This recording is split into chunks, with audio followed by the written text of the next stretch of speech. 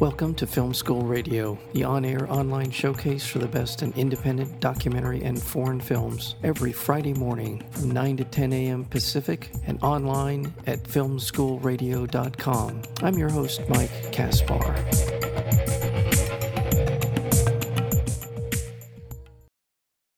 Guilt-ridden FBI agent Tony Cruz is obsessed with finding his missing sister and catching a psychopath who murdered his mother. His childhood drama developed into nyctophobia, an irrational fear of the dark, a condition he overcame over the years, or so he thought. Armed with a relentless purpose of finding the killer and an undying hope of finding his sister, Tony descends into an underworld of sex trafficking and death, as well as demons from his past. The film is called A Dark Foe, and we're joined today by the director, as well as the producer of the film, and that would be Maria Gabriela Cardenas. Maria, welcome to Film School Radio. Thank you so much for having me. Very happy to be here. Tell me a little bit about the origin of this story, and we'll get to the part where you come into it as the director and producer, but where did this story come from?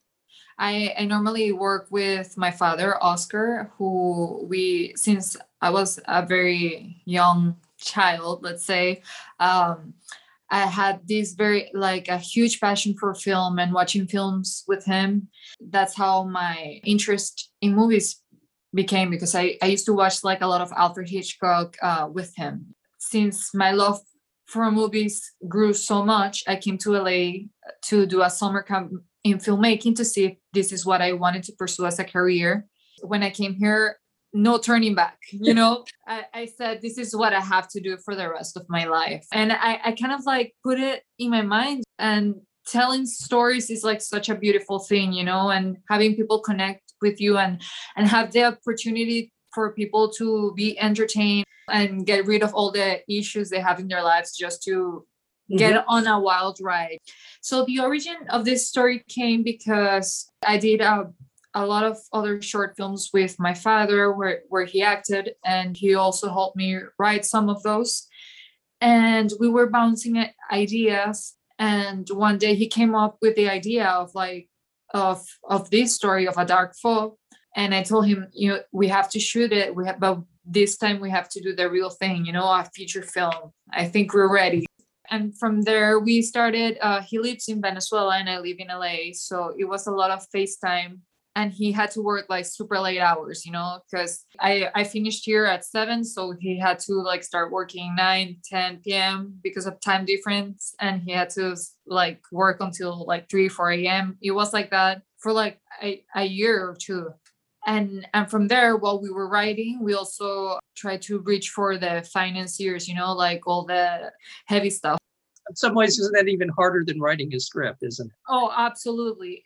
But thankfully, we had a lot of family and friends and people that were willing to help us. So that was huge for us, Through that, I hired a producer. Her name is Amy Williams, which I met her 2016, I think. I was the production assistant of a movie she produced, Mothers and Daughters, which Selma Blair was the main actress. And from there, I built a very strong bond with her, because she's the sweetest person in the world. And she's so willing, and she saw that I was coming out of film school and super passionate about film, and I wanted to be in movies, start working. I told her about my script, A Dark Foe. She told me, okay, I'll help you, and she helped me a lot with finding the casting and some of the big parts of the production of the team, of the people that were hired. And Selma Blair, which I also, a funny story is that I acted in a very small scene with her in Mothers and Daughters. That's why I told Amy that it would be nice to have her, because when I saw her on set working at Mothers and Daughters, I've always been a huge fan of her. But when I saw her there, she seemed extremely nice. She was very nice and extremely hardworking every day. So I had her in my mind for my film. And also Graham Greene, which he plays the serial killer. When we were writing the screenplay, we thought of him right away as well, because we wanted to make things different with this serial killer. Yeah, we thought of him. Well, it's an ambitious script. I mean, Yeah. there's a lot going on, a lot of Uh-huh. characters, a lot of kind of plot twists, and there's a lot of things to keep track of, if you will, especially for you as the director, producer, and writer of the film. Obviously, you Mhm. know it intimately, but nonetheless, it can be pretty tricky to kind of keep all of those storylines on a particular path, right? If you're Yes. trying to create a certain kind of an ambiance and story on set when you're directing, is, I mean, besides the fact that this is your debut feature film, which is a Yeah. huge undertaking, and Mhm. almost, and it's an hour and 50. So there's a lot going on. There's a lot of storylines to keep moving forward. In terms Yes. of your sort of growth as a director, being on set, you know, like I said, you know the script, but you're on set. What is the biggest challenge for you in terms of kind of keeping all of these thoughts in your head? I mean, you were working with people on set to help you with that, but for you as a sort of as an artist, what is your challenge? I would say my challenge, my biggest challenge was to be prepared. First of all, like I didn't want to go on set not prepared. I really wanted to know everything that was gonna happen, like having my shot list, storyboard, and like all the things that I wanted to tell my actors. I had like a huge folder of that with me everywhere. And my biggest challenge, I just wanted everyone to trust in me, and believe in the project as much as I did every day. So we can stick together the whole 28 days of shooting. So 28 days. Well, that's a fairly quick shooting schedule. Oh yeah, it was absolutely crazy. We obviously went overtime, because there's so little time for so many pages and so many locations that we had. It was so challenging in many ways, because anything can happen on set that you didn't plan. As much as prepared as you are, there's something wrong. That there's something bad that's gonna happen.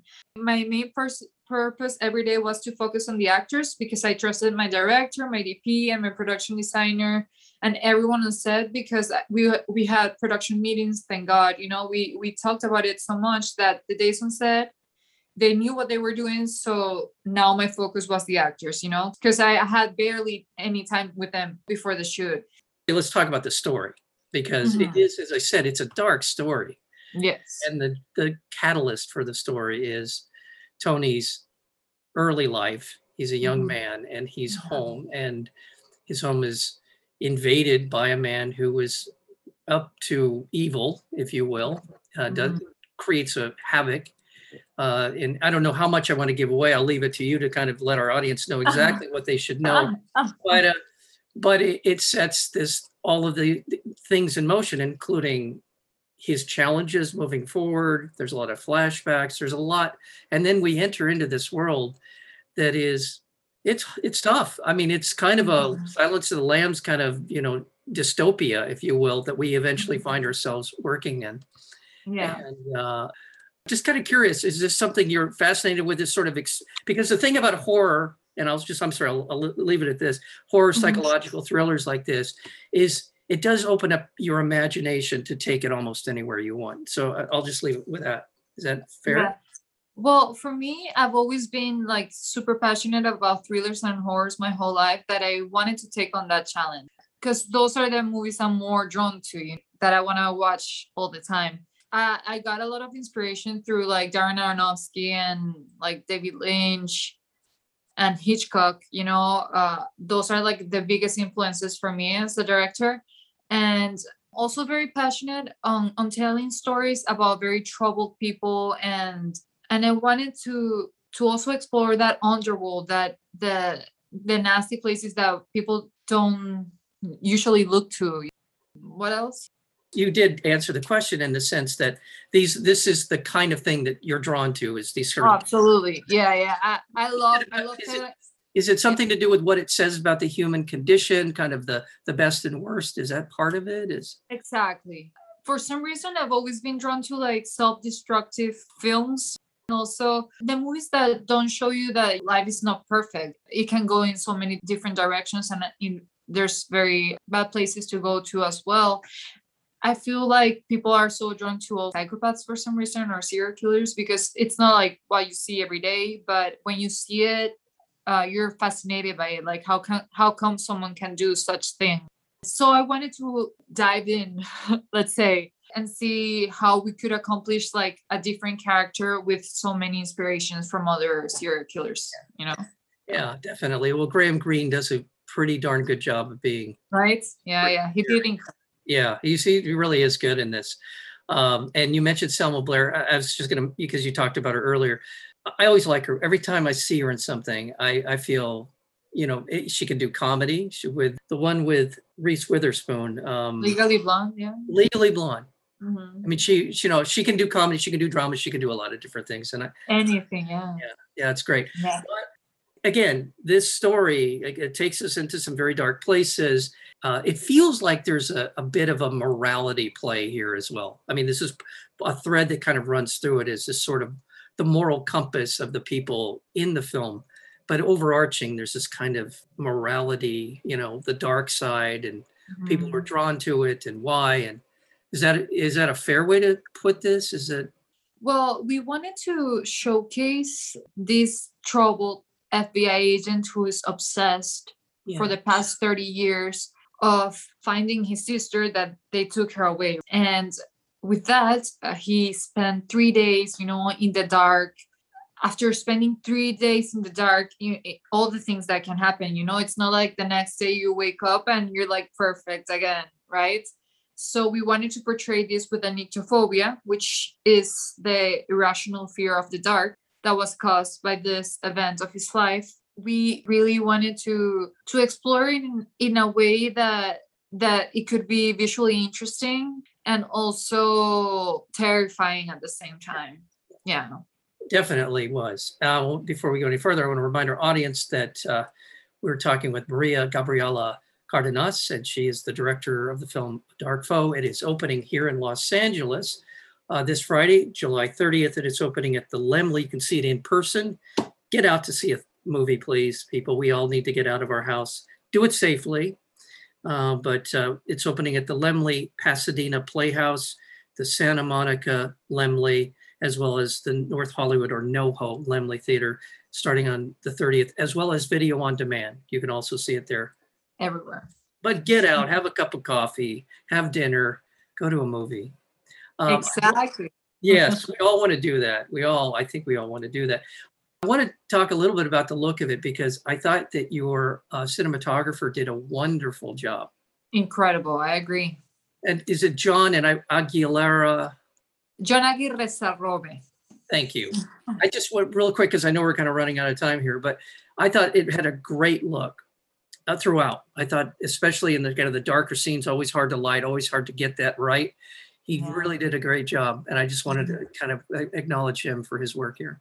Oh yeah, John. He did incredible, and it was crazy because I told him, well, I want this, and this, and we wanted to separate. Like we had like 3 separate worlds. We had like the world where it's like Tony's world, like at the beginning of the film, with like cold colors and a little bit of yellow.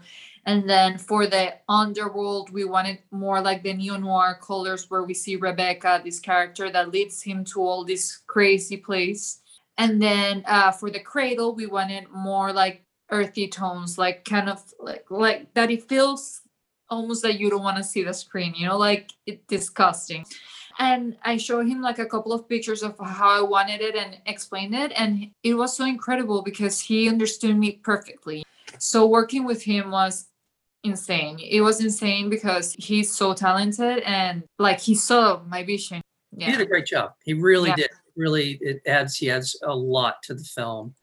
Definitely. So, well, I want to thank you. Thank you so much. The film, again, is A Dark Foe, and we have been talking with the director as well as the producer and co-writer of the film, and that would be Maria Gabriela Cardenas.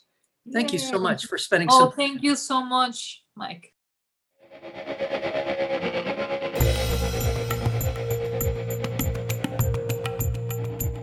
You've been listening to Film School Radio, the on-air online showcase for the best in independent documentary and foreign films. You can find out more about the program at filmschoolradio.com. I'm your host, Mike Kaspar.